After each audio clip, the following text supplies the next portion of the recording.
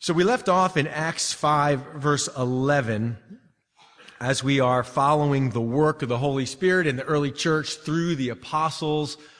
We've seen the Spirit working in church growth. We've seen preaching. We've seen miracles. We saw the outpouring of the Spirit on the day of Pentecost. And we've seen in Acts 5, Satan now, whenever there's this great move of God, we see Satan not sit back and take that casually. So as the church is growing, as the church is demonstrating power, as the early believers are filled with the Spirit, we see Satan recruits people for his own work. And it's still the same today. Satan says, well, if you can't beat him, join him. So there's persecution that comes from the outside, and then there's infiltration that comes from the inside. If you can't beat him from the outside, then join him and get on the inside. And we saw that with Ananias and Sapphira, these two people that wanted to ride on the coattails of the glory of those people that were selling their goods and giving to support ministry, giving to support, caring for people. And so they had allowed Satan to bring hypocrisy into their lives. And we see even today the danger of Satan getting a foothold in the church through a number of different areas. Can be through false teaching, can be a number of different ways. One of the ways that he gets a foothold in the church is through hypocrisy. And remember, Jesus told his disciples that. He told them after he'd fed the 5,000, he said, guys, beware of the leaven of the Pharisees, which is hypocrisy. And he compares hypocrisy to leaven, which is just yeast, which is the thing you put in bread, and you put a little amount in, and it spreads. And so one of the challenges with hypocrisy, or wearing a mask, is what hypocrisy just means. It comes from ancient Grecian times when you had a play, actors on the stage. People were sitting far away, and it was hard to see the expression on people's faces, so they had masks. They had the big frowny face mask and the big smiley face mask, and they would use those to show the features were exaggerated so that people could see what was the tone of the emotions of the scene. So you'd hold up one mask or the other. But the idea was being two-faced, having two masks or wearing a mask, and the actors were called hypocrites, or hypocrites. So the idea behind the hypocrisy with Ananias and Sapphira was that there was this difference between who they really were and who they were pretending to be. They were pretending to give all to God when they were only really giving part. Now, they could have been honest about just giving part. No one would have faulted them for that. But God knows what they've done and gives Peter the information to confront them on that, and God brings judgment. So along with power and growing church life and the filling of the Spirit, we see then Satan had filled these two hearts to lie. And so there was not just power, but then there was infiltration of Satan, and then there was a move of purity by God, purifying the congregation. Why purifying the congregation? Because hypocrisy is like leaven. It spreads, and unless you deal with it, then it continues to corrupt the entire church. So God dealing with that in chapter 5, and we pick up in verse 12. Well, actually, verse 11 says, great fear came upon all the church as they carried these two out and had seen God sort of establishing holiness and establishing honesty in the midst of the congregation. Verse 12 says, and through the hands of the apostles, many signs and wonders were done among the people. And they were all with one accord in Solomon's porch, yet none of the rest dared join them, but the people esteemed them highly. And believers were increasingly added to the Lord. That's what believers are added to, not the church roll just, but really the Lord. Multitudes of both men and women, so that they brought the sick out into the streets and laid them on beds and couches, that at least the shadow of Peter passing by might fall on some of them. Also a multitude gathered from the surrounding cities to Jerusalem, bringing sick people and those who were tormented by unclean spirits, and they were all healed. So there are three things that oftentimes go together. I've mentioned them. I'll sum them up for you. Power and purity and persecution. When the church is powerful, it will be because there is purity, and that will oftentimes bring on persecution.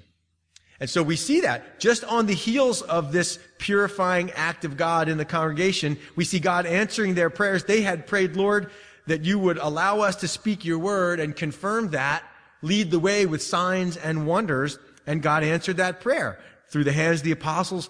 Many, not just a few, not just here and there. At this time in church history, the church is alive with power, with miracles.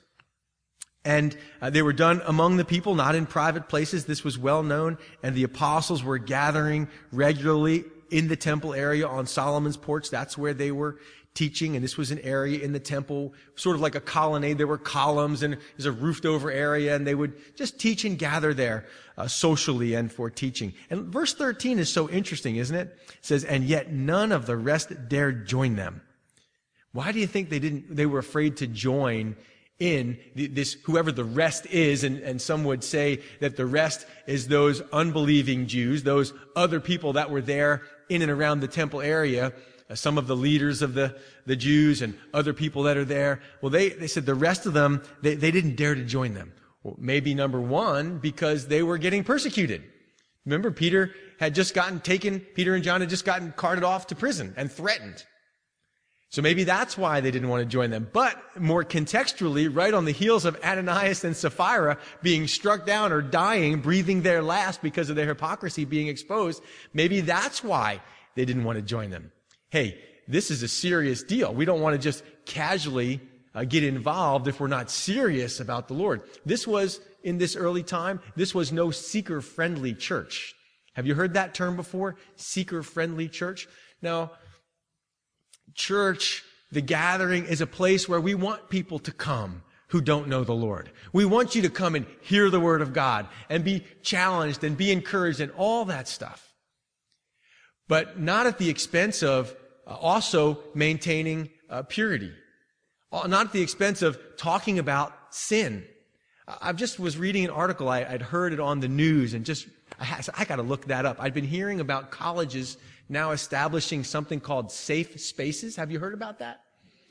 Yeah, I see a few people nodding their heads. So evidently now, college students are being emotionally traumatized by hearing information that is opposed to their own beliefs.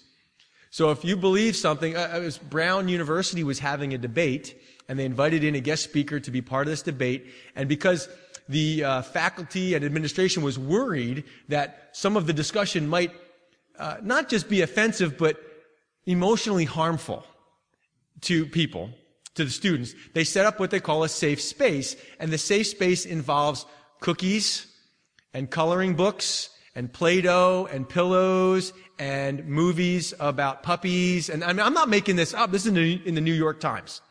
So that students who felt like they'd been injured by this information that was opposed to them could come and have a safe place to escape opposing thoughts. And that's what's been going on. And so these people, so church, in some senses, should be a safe place where God is lifted up, safe in terms of there's grace here and there's no condemnation here, but there is truth here. And sometimes truth in and of itself can be offensive. If you've come in here thinking and holding on to this idea that you're a good person, and we're going to share with you the gospel that says you're actually a sinner in need of the grace of God and you can't save yourself and you need the cross, well, that offends me. Then I'm sorry. Then this is not a safe place for you. We are going to have to offend you so that you can be saved. It's not offending you for the sake of getting in your face or for the sake of being offensive.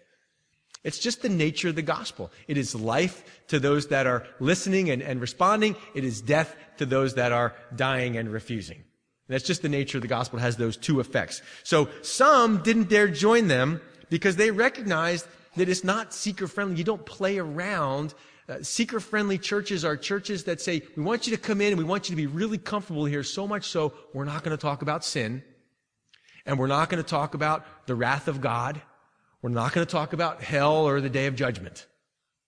But we're going to give you some useful, practical information for your finances. And we'll preach relevant sermons to relevant people and blah, blah, blah. What we want is truth. because lies don't do anybody any good. And so if that offends you, I'm sorry, but that is true. And so what the apostles were sharing was in some ways offensive, but not purposely. Look, it says none of the rest dared join them, but the people esteemed them highly. They were respected. I'll bet they were. And believers were increasingly added to the Lord. So that didn't have the effect on everybody of driving people away. The idea that God was purifying and that there was a sense of holiness among the community didn't drive everybody away. It only drove away the people that still wanted to hide.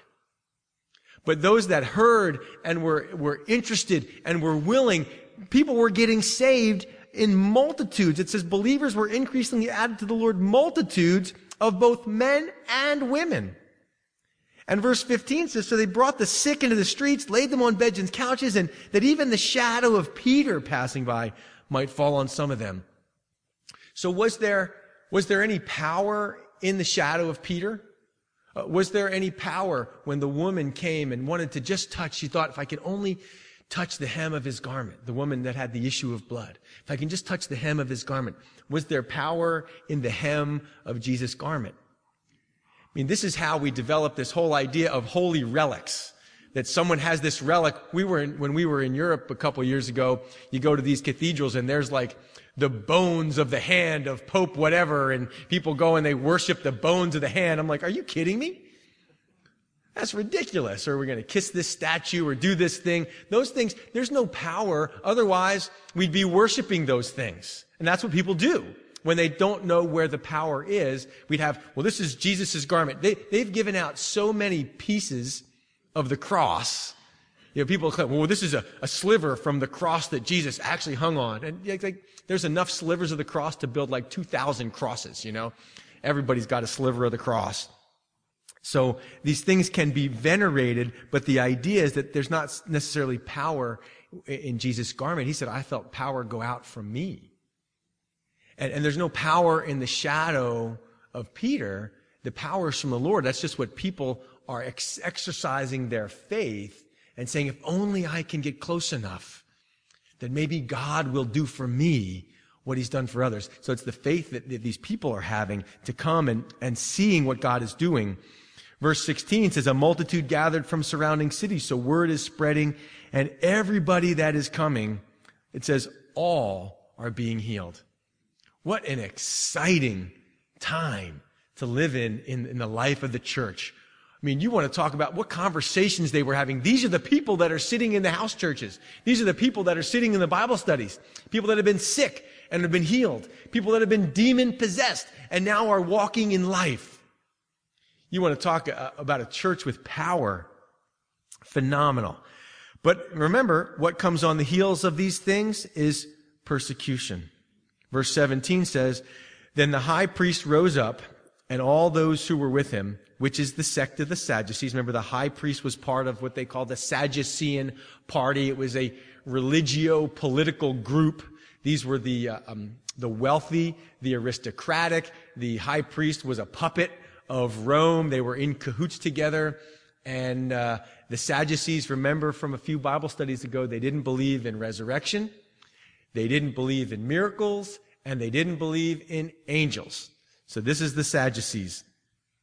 And they were filled not with curiosity or not with interest. They were filled with indignation and laid their hands on the apostles and put them in the common prison. So these are guys that were very offended by the information that was being shared. And sometimes if you are trying to hold on to power, or if you're trying to hold on to authority, then information that undermines that is threatening. And their power structure was being threatened by these fishermen turned preachers. So they laid their hands on them, and not just Peter, not just John, but all of them, and put them in common prison. Why? They were filled with indignation. What a sad commentary on their lives, that they can actually see people being healed, people's lives being transformed, and be mad about it. That's to me such a sad commentary on their own minds and their own way of thinking.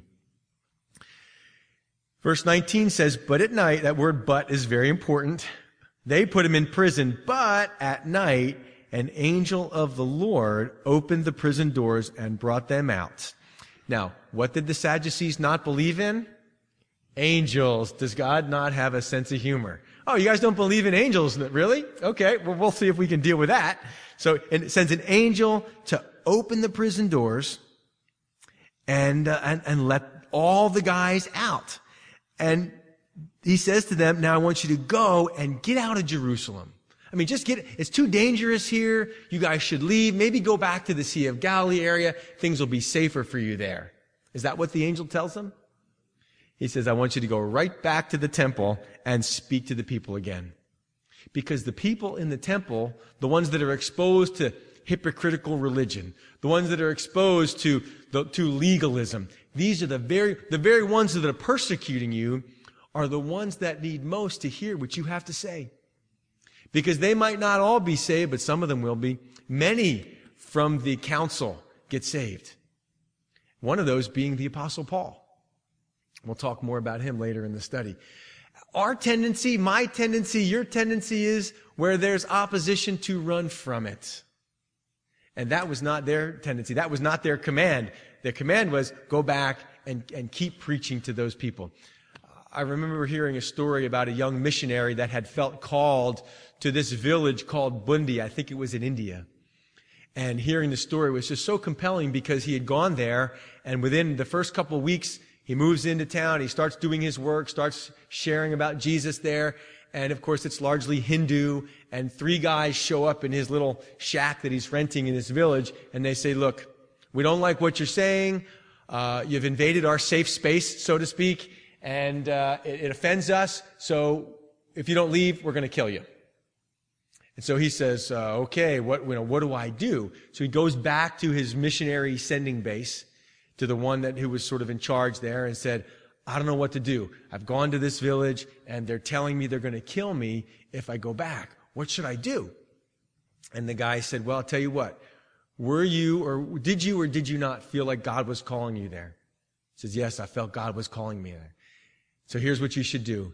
You should go back on your way into the village, dig your grave, and then go back into the village and keep doing what you're doing. And so the guy did it. Goes back to the village, digs his grave, and goes back into the place he was renting.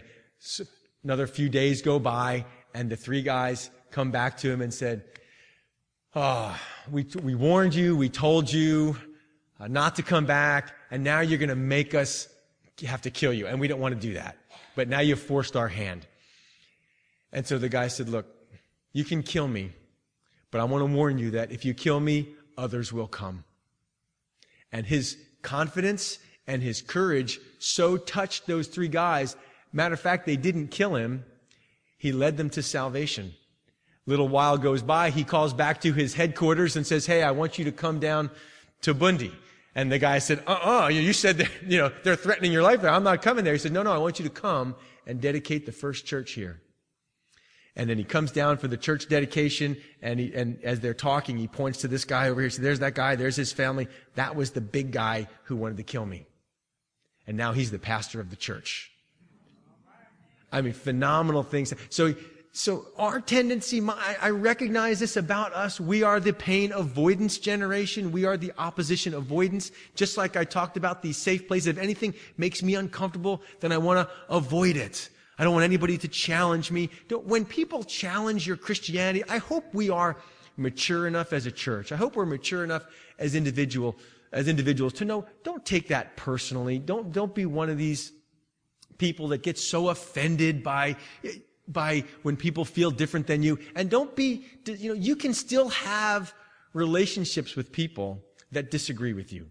You don't have to take it personally and be offended and, I can't talk to them anymore because we disagree and now I'm offended. I go to pastoral Bible studies where the other pastors hold very different views on things than I do. And I go on purpose because they're my neighbors.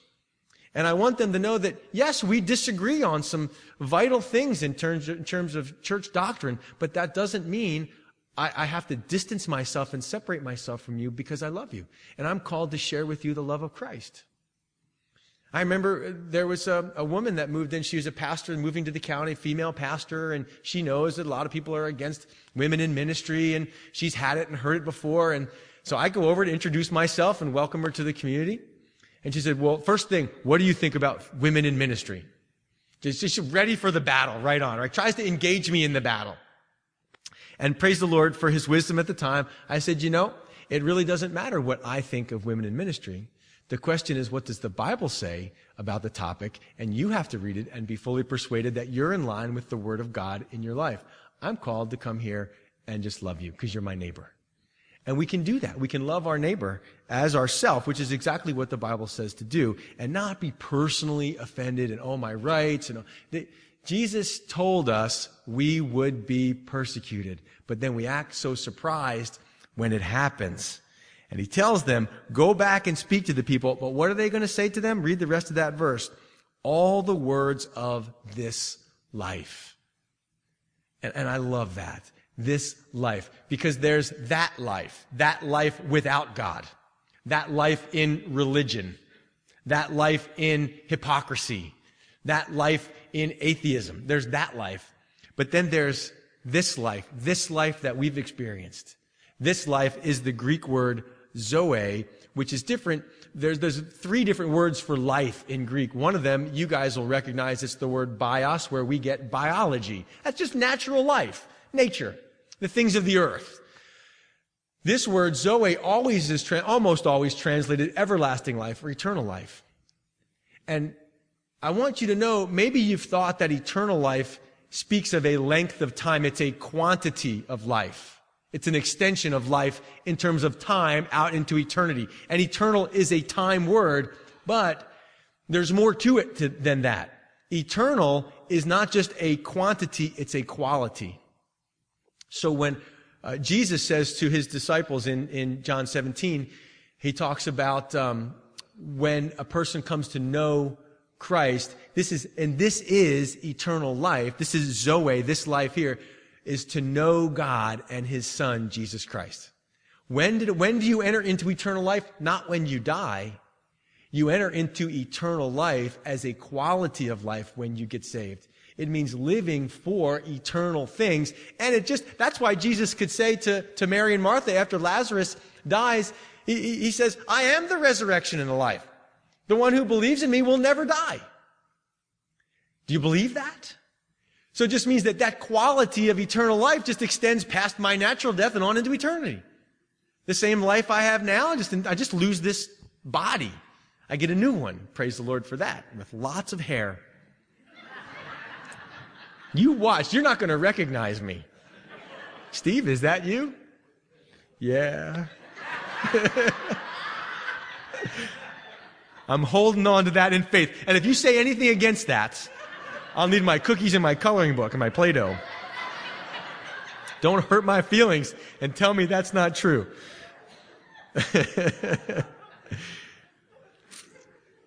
But look, this is what people need. They need to know that there is another quality of life. The Bible says that we are dead in our sins and trespasses. But we who are dead, he has made alive in Christ.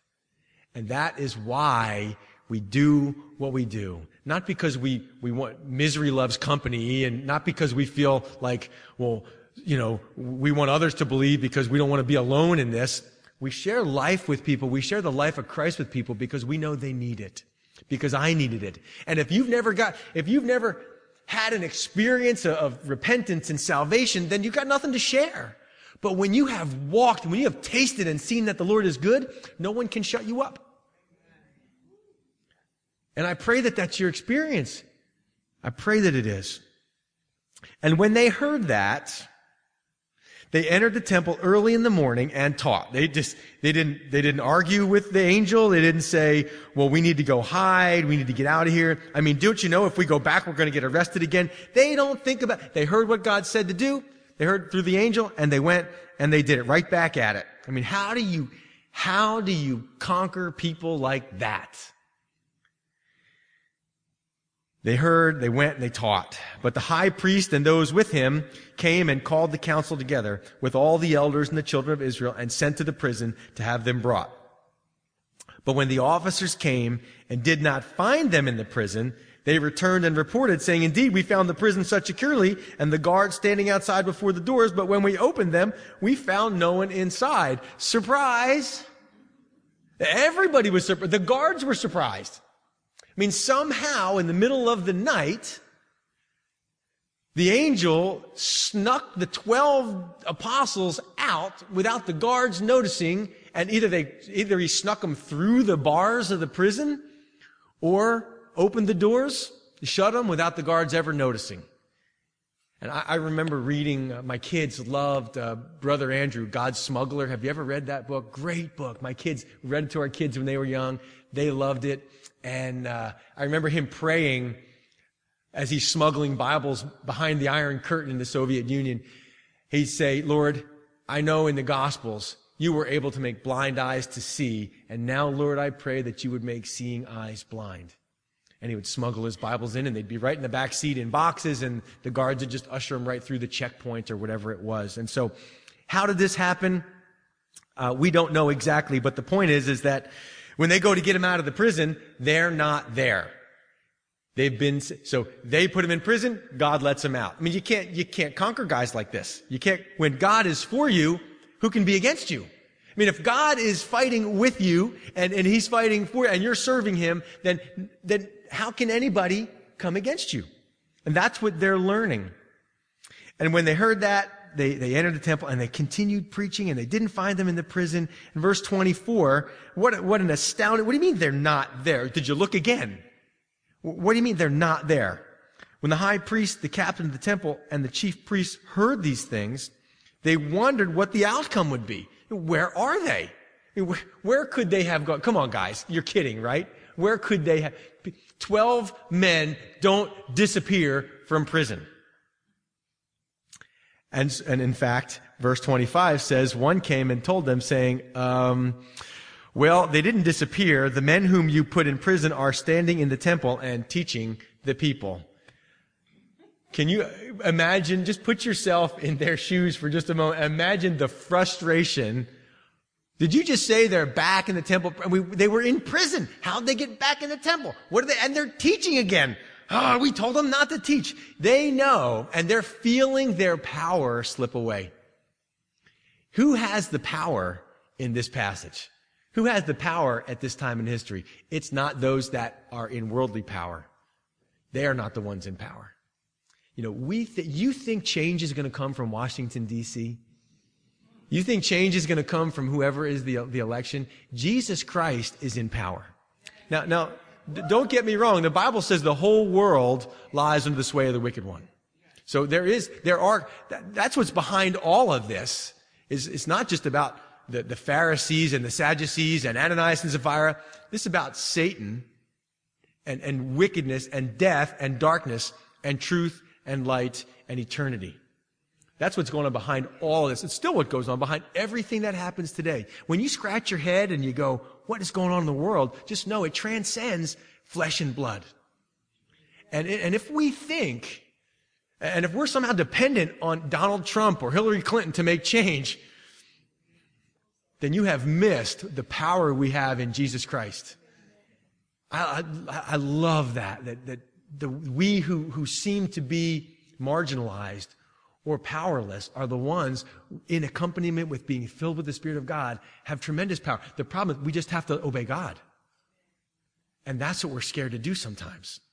And if the church continues to cower and be afraid to say what's right because there's pressure from ISIS, or there's pressure from this movement or this agenda or this group, and I'm not saying be a jerk about things. I'm not saying be, annoying and condemning. We share the truth, and when we share it in love.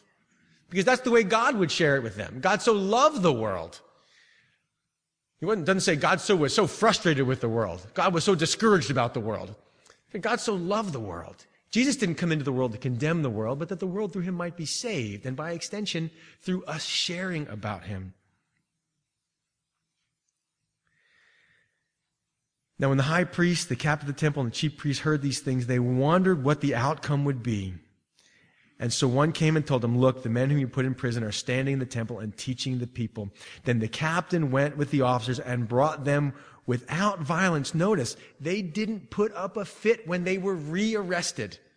They weren't claiming their rights. They weren't there with banners protesting the Sadducees. They weren't there known for what they were against.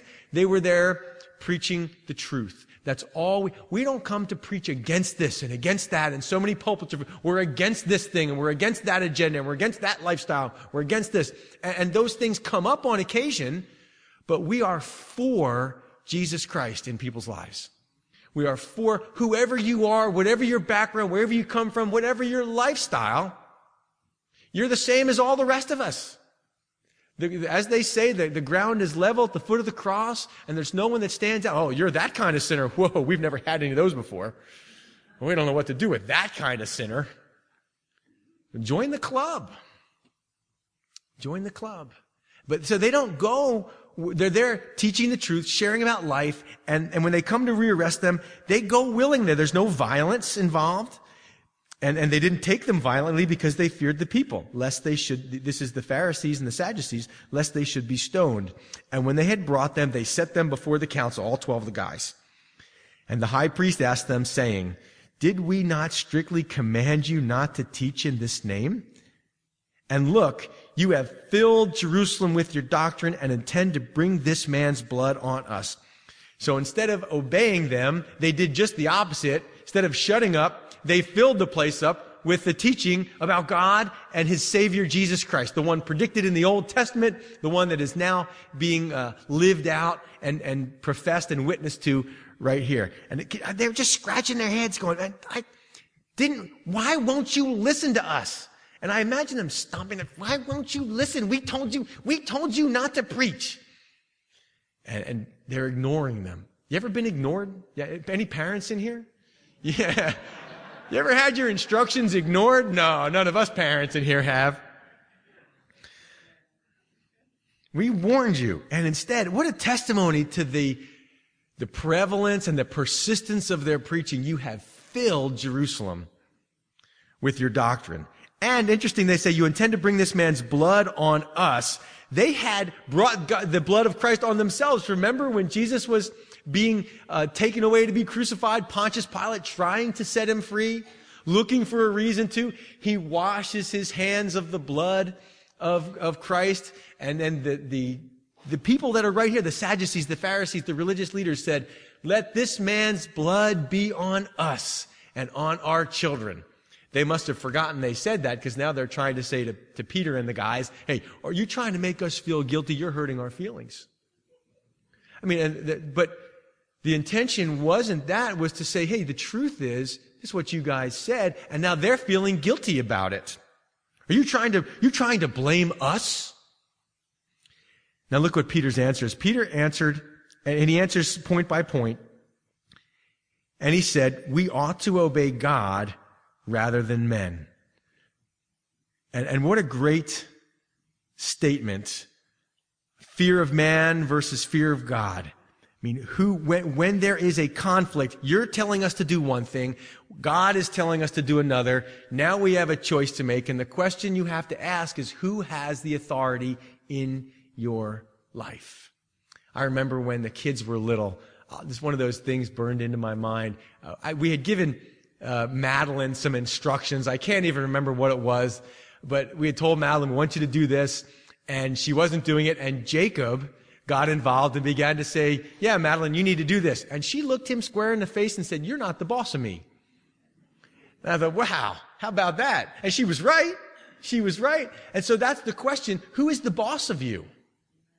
Who is ultimately the boss of you? Think about it throughout history. There are times, and I'll say this, we are, as Christians, called to be wonderful citizens of the United States of America. We're supposed to be law-abiding and loving and all of that. And that's easy until there's a conflict. And throughout history, people have been faced with conflict between what's right and what's commanded them to do by human command. I think about in Egypt, in ancient Egypt, remember the Pharaoh told the Hebrew midwives to kill the Jewish-born baby, the male babies, throw them in the river. Remember that? It was the first midwife crisis.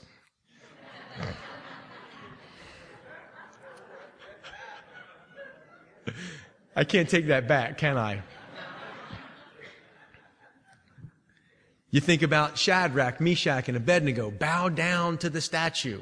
We ain't bowing down to your statue. God can save us, but if not, we still ain't bowing down to your statue. Think about people in history, through church history, through human history, where in Nazi Germany, where Jews were supposed to be carted off and sold out and killed. And yet there were those brave people who hid them and trafficked them out and saved their lives and saved generations of their families because of that. So there are times where, and this is where you really find out what you believe, where you really find out who you are. It's easy when everything is lining up and there's no conflict. And the world, what's happening right now in the history of our own country and in our time is things are heating up to the point where now it's been easy thus far for Christians in America. It's been easy because we've lived in a relatively Christian-based country, even if not by name, just morally. We still hold to the Christian ethics and morals, generally speaking. Those things are changing. And now what's happening is we are being put in a place to make a choice. And when we have to make that choice, we then reveal who it is we want to be our master. That's what Paul says in Romans 6. The one whom you obey, that's your master. And so it's very revealing and can be very purifying in the church. When making a choice, persecution in some ways calls people to make a choice. Are you in or are you out? And I think the church in America is sort of coming to the point where we kind of need that. We kind of need that because you and I need to confirm and make that decision in our minds. Are we in or are we out? And what cost are we willing to endure for the sake of the truth? We ought to obey God rather than men. The God of our fathers raised up Jesus, whom you murdered by hanging on a tree. Him God has exalted to his right hand to be Prince and Savior, to give repentance to Israel and forgiveness of sins. I think Peter is still rooting for them. The people who have put him in prison, the people that have opposed their teaching, and he is still saying, guys, you can still make a choice. Yes, I'm looking you square in the face, and yes, I'm telling you, you murdered God incarnate. But God says you can still repent and be saved. Now, I don't think anybody in here has done anything worse than that. And so the same thing stands today. God is not trying to condemn you or make you feel bad or guilty about yourself. What he's trying to do is reveal to you the truth of your behavior, that it is ungodly, and the fact that God can forgive you and wants to be in relationship with you. And he says to them, this is the same Jesus that you killed is the one that wants to forgive you. And we are his witnesses to these things, and so also is the Holy Spirit, whom God has given to those who obey him. He's given to those who obey him. Interesting statement, isn't it? One final note, and we'll move on to the last section, and we'll move easily through that last section. He says, the Holy Spirit, whom God has given to those who obey him. Not as a reward. It's not like, okay, you've obeyed, now I will reward you with the Holy Spirit. The Holy Spirit is not a reward for obedience, but an empowerment for obedience. When you in your heart say, Lord, I want to follow you, I want to live for you, I want to be a witness for you, God says, well, you're going to need my Holy Spirit to do that. And so these guys, as they are preaching the word, they are finding the empowerment of the Spirit is with them. A Spirit-filled church is a church determined to obey the Lord. And God empowering that in their lives. And that's what we see here. Not only are we witnesses, but the Holy Spirit now coming alongside of us, empowering us to preach. There's miracles, all of this, because we have said we are going to obey what's being said. And as they step out in obedience, they find that you say, well, if I step out to obey God, what's going to happen? How am I going to get through this? I don't know. When you step out in obedience, you will find the Spirit of God is right there with you. So when they heard this, verse 33, they were furious, literally sawn in two or cut to the heart, and plotted not to join them, which is what we would hope they would do, but instead plotted to kill them. So the church could have ended right there. Could have wiped all the guys out. Everything would have been dispersed. Done.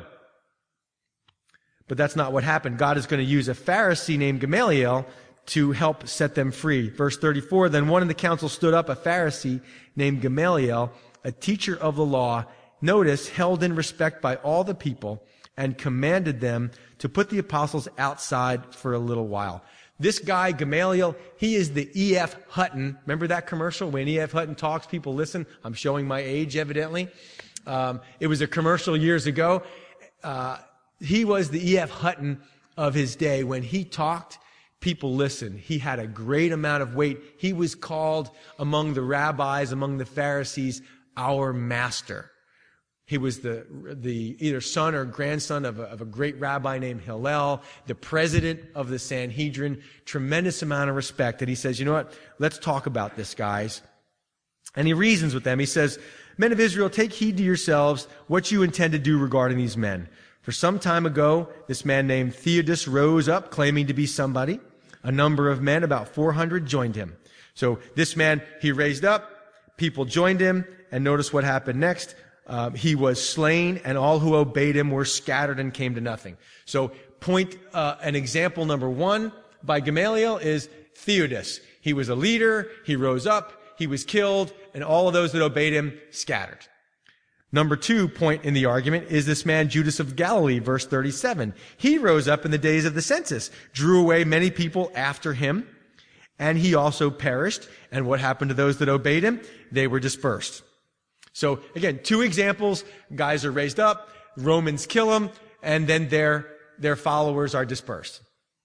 So Gamaliel says, based on that, he says, I say to you, keep away from these men and let them alone. I mean, let Rome will deal with them. And Rome has already dealt with Jesus. He's been killed. And if history is going to repeat itself, then all of his followers are just going to disperse. That's probably what's going to happen. But look what he says. Keep away, he says, verse 38, from these men and let them alone. For if this plan or this work is of men, it will come to nothing, just like these other 2 guys. But, he says, if it is of God, you cannot overthrow it, lest you even be found to fight against God. How many of you would consider that fighting against God is probably not a good idea? You're probably not going to win that one. Now, many people have tried, and we continue to watch people try to fight against God, and it's just not going to work. We would not be here if the church was not of the Lord. We would not be here. It would have been overthrown just like these other movements that happened. So verse 40, they agreed with him, and when they had called for the apostles and beaten them, notice they had flayed them is the word. This was not just a slap on the hand this time. Last time, they threatened them, let them go. Now, they beat them with the 3-stranded leather whip. 39 times, or 40 minus 1 was what the legal limit was for the Jews. They would do 1 on the chest and 2 on the back, and it would destroy skin and expose the underlying tissue. It was very painful.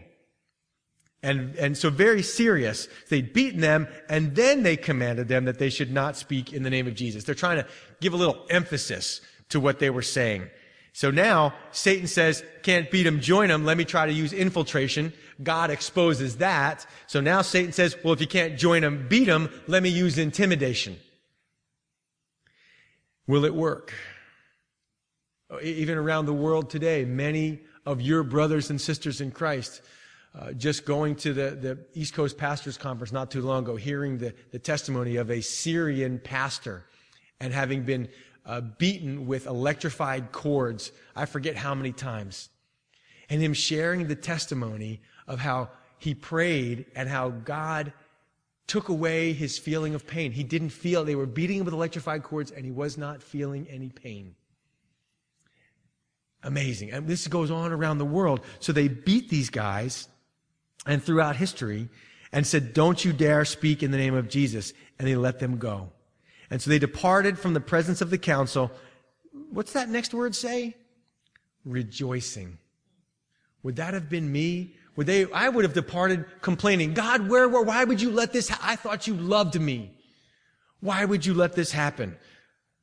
William Barclay wrote this phenomenal quote. He said, Jesus promised his disciples 3 things. that they would be completely fearless, absurdly happy, and in constant trouble. They departed rejoicing. Why were they rejoicing? They weren't rejoicing because they got beaten. Nobody rejoices because they got beaten. So what in the world is going on in the minds of these people that they would leave that situation and be rejoicing? It says it right here. They were rejoicing because they were counted worthy to suffer shame for his name's sake. Jesus had told them, if they did it to me, they're going to do it to you. And this to them was not an indication that they were doing anything wrong. Quite the opposite. Their beating was an indication that they were doing things right. What we believe is dangerous. What we believe is offensive to the world. Because the world doesn't want to hear about sin. The world doesn't want to hear about the authority of God or the existence of God. So when we make these claims, when we stand on these things, recognize that it's offensive to people, to the world we live in. And it's a world empowered by who? Satan. The whole world lies under the sway of the wicked one. Politicians coming up and down, commercialism coming up and down, all the things in the world that we look at, all of this lying under the sway of wicked one. And as the quote says, all that is needed for wickedness to prosper is for good men to do nothing. And I thank God that these good men didn't do nothing. In fact, they rejoiced that they were counted worthy to suffer shame for his name. And daily, where? In the temple and in every house, they did not cease teaching and preaching Jesus as the Christ. They did not back down. And aren't we thankful they didn't? I mean, what if they had? Where would we at any moment, in some sense, in a human sense, the church could have been squashed. But instead, what do we see historically? Persecution brings not diminishing in the church, it brings growth in the church. It just does. And so I read these things, and these spark me to pray, Lord, I want to be prepared now, because right now it's still fairly safe to preach the gospel. Here we are on Sunday morning, but you and I both see the handwriting on the wall, as it were, don't we? Especially as I talk about safe places and offensive language, and more, if we say this is sin or that is sin or that's not pleasing to God, well, that offends me emotionally, and now that's considered hate speech.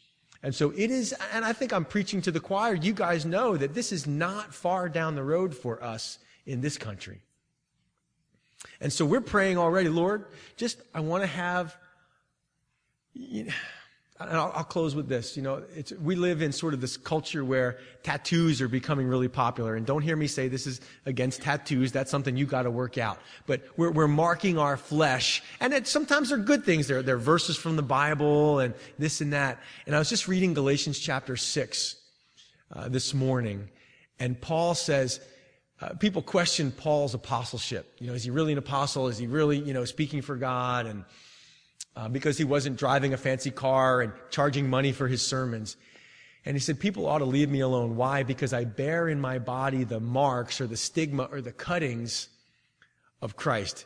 And it speaks of when you were a slave owner, you would tattoo or brand your slaves as your property.